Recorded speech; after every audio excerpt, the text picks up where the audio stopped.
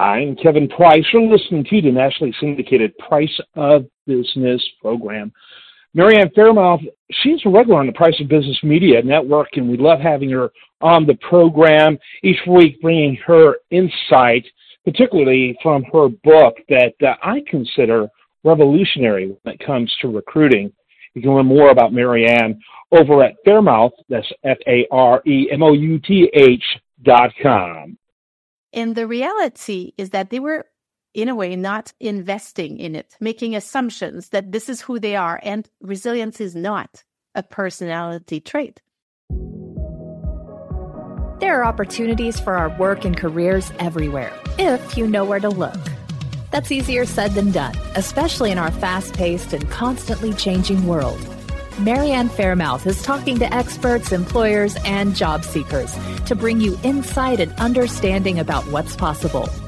This is Career Can Do, where we're navigating the new work world. Welcome to the Career Can Do podcast, a top global podcast dedicated to helping you navigate the new work world. My name is Marianne Faremouth, and I will be your host for today's episode. And I am just delighted to have a professional on my show that's got information that I believe right now is of paramount importance. Dr. Marie-Helene Pelletier is an award-winning mental health expert who draws on her clinical practice and extensive corporate experience to explore how resilience is the best defense against burnout, and how we all can use this to become our best self. As an employment recruiter for over 30 years, I wanted to have her on the show today because I'm hearing from candidates and employers and even recruiters that people have a block in how to be resilient. After what we've all been through for the last few years, right? We've all had our little scars and challenges. But how do we take all that and move forward? How do we become resilient? So, after that incredibly long introduction, without further ado, Dr. Pelletier. Say hello, everybody. Hello, and hello, Marianne. It's a pleasure to be here.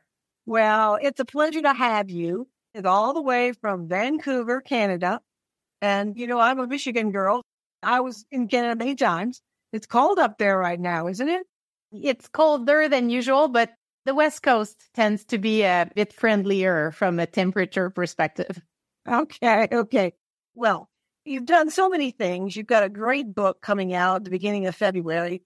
But talk to us a little bit about what made you write this book and a few of the things in it that would help our listeners.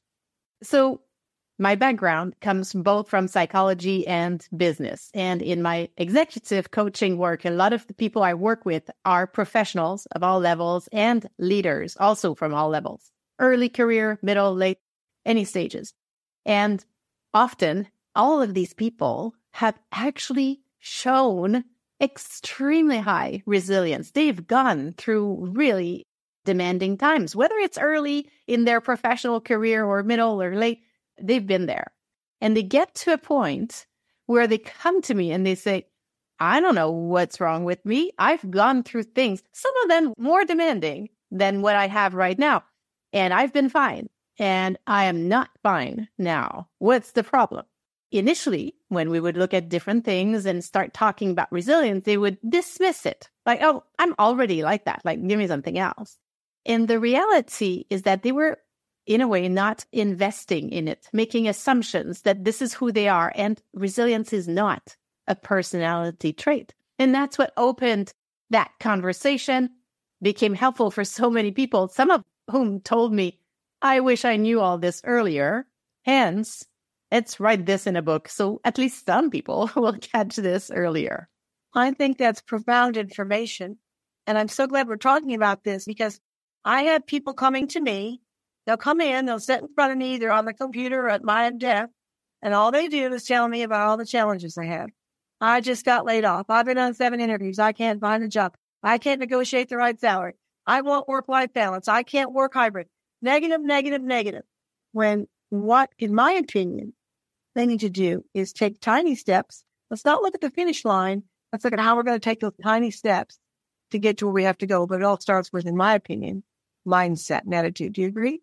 That's part of it, for sure. And part of the experience sometimes is, and that's why context is so important. There are moments in our, in this case, professional life, where we'll be in between, we'll be in transitions. And for all kinds of reasons, sometimes these moments are uncomfortable. They can be stressful financially, they can bring back all kinds of questions about our worth as workers or as professionals. They can be challenging, and sometimes they are really deeply challenging. And so part of what we want is to make sure that we allow ourselves to be self-aware of that part of our experience and of other parts of our experience. What is, in fact, going well? What are the strengths we have, the opportunities that are in front of us? We're not pretending that the challenges are not there at all. We're still seeing them very realistically and clearly, and we're making sure we're broadening the perspective enough to see the full picture. And that's, in a tough time, part of what contributes to giving us the mindset to build back our resilience.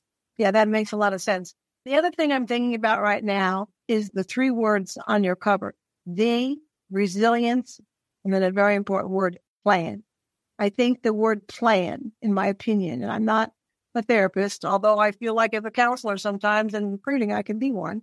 But anyway, I think we have to have a plan. My dad always used to say, you fail to plan, you're going to plan to fail. So tell us about why you call it the resilience plan. Is there an actual step-by-step process you recommend?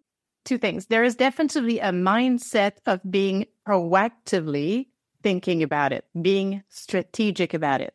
And by being strategic, similar to when we're strategic in business context, we need to think in advance. So there is an element of proactiveness, strategic thinking in advance.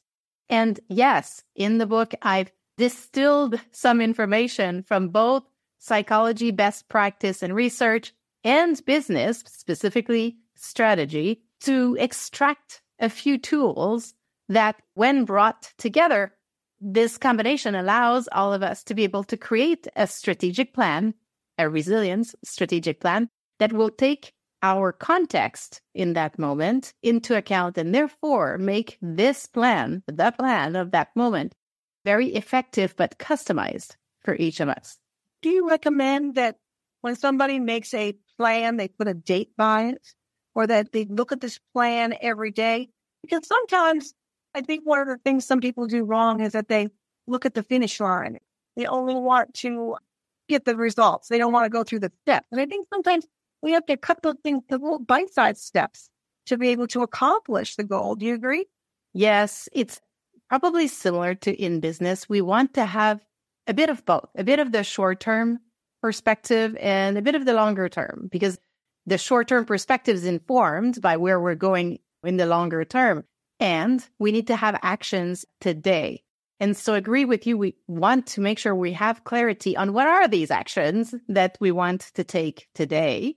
And if the plan's been created in a way that's customized, my actions, even though, let's say you and I have the same goal, the same background, the same everything, my actions may look different from yours because my context is probably different from yours. And each of us need to take our own context into account to create that plan. Yes, we need to have a level of clarity that either we're looking at this plan very frequently, whether it's every day, every week, whatever, but whether we're looking at it or not, we're clear on what it is that we're needing to do today.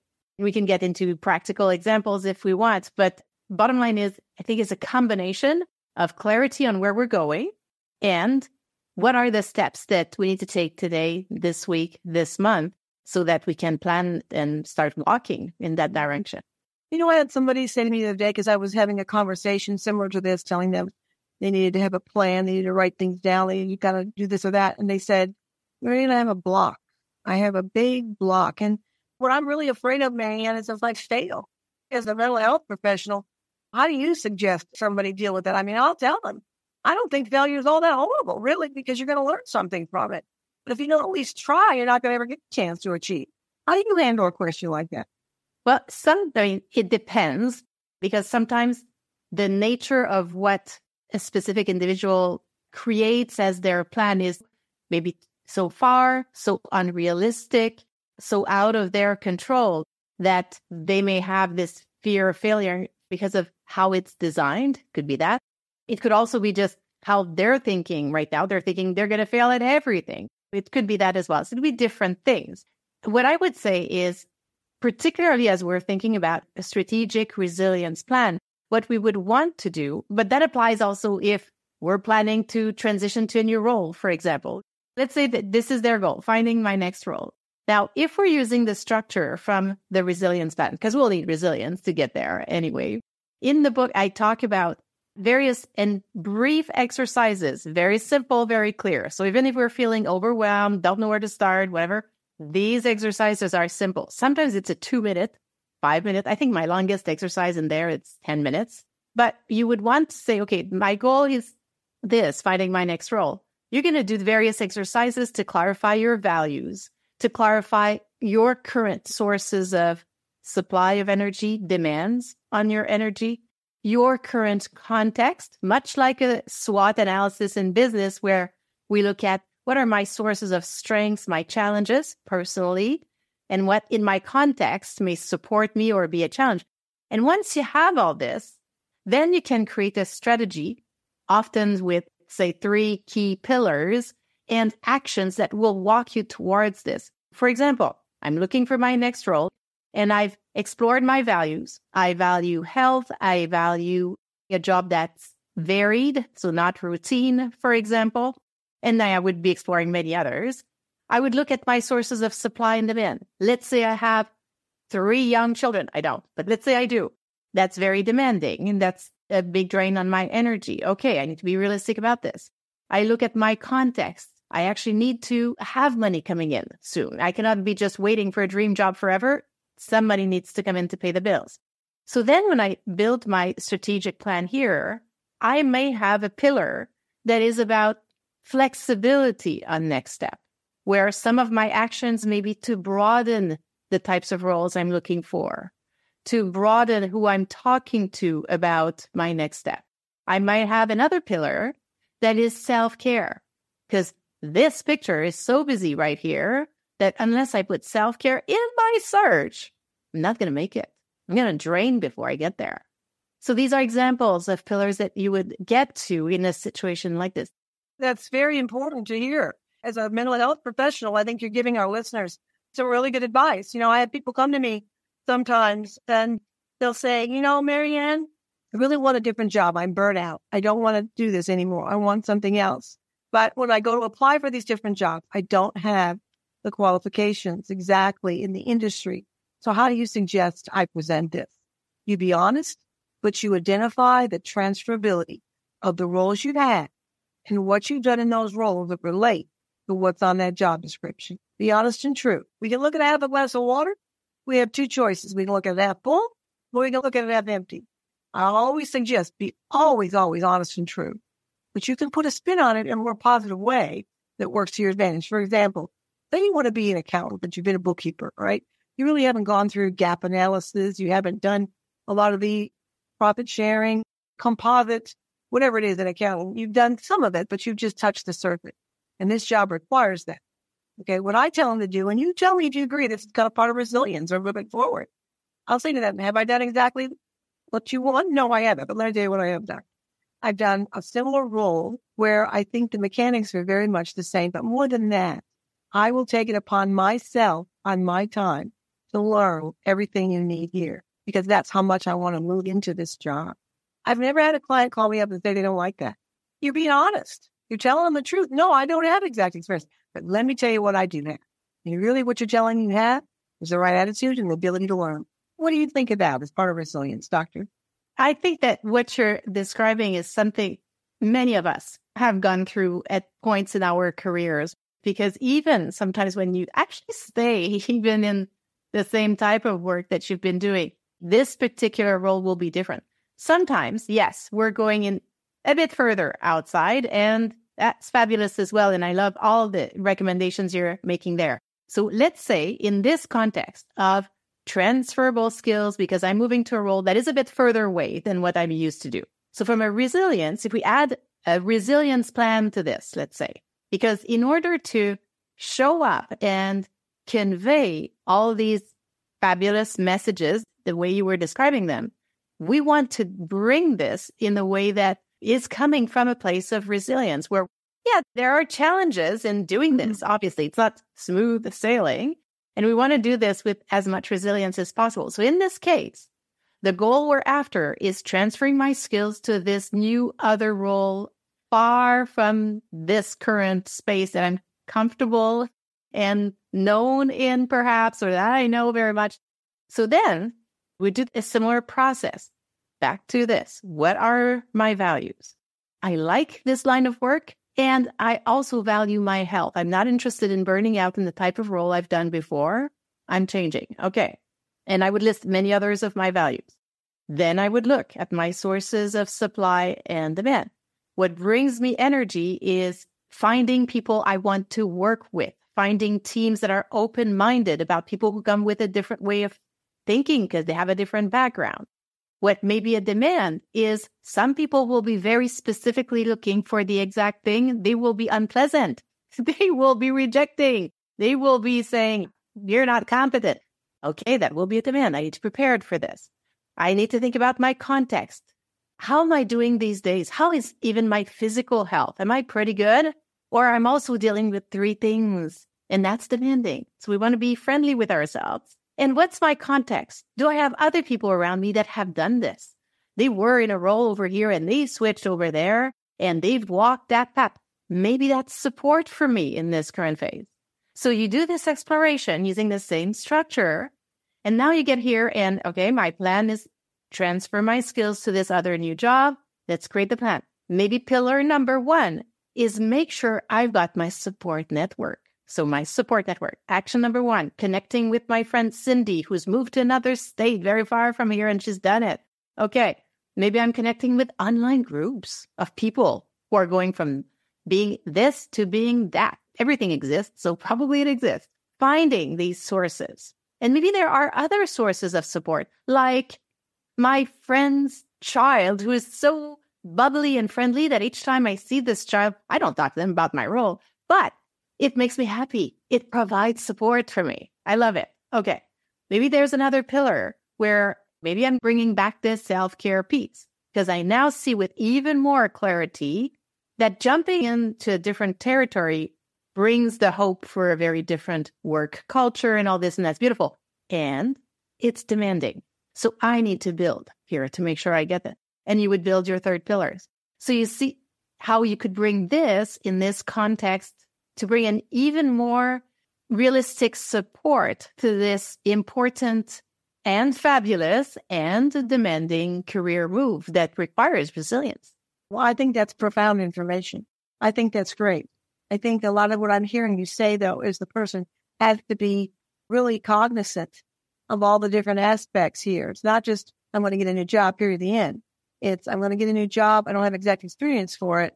So what are my support systems? How can I set them up to work to my advantage, to work to make a contribution to that employer, to be a good co-worker? You know, it's not just one variable here. There's many pieces to this puzzle. And I think your book puts it in all one place as a plan that somebody can review so that once they have like a laundry list of what they've got to do here, it makes the results possibly come a little sooner. What do you think? Well, yes, because then you've identified your next actions in the actual real context you're in, and you've got clarity on these actions. And also the book will do this, but part of what's important, whether you read the book or not, is these actions, we want them to be realistically implementable. So we're not going to list actions here that in themselves are overwhelming. That's not going to be helpful. We're not going to do them. But if we do a very realistic, customized plan, the actions here will be doable. And when the actions are doable, you've seen this, I'm sure, in your work, Marianne, and both of us in our lives, personal lives too. When we set out to do actions that are realistic and doable for us, we're more likely to do them.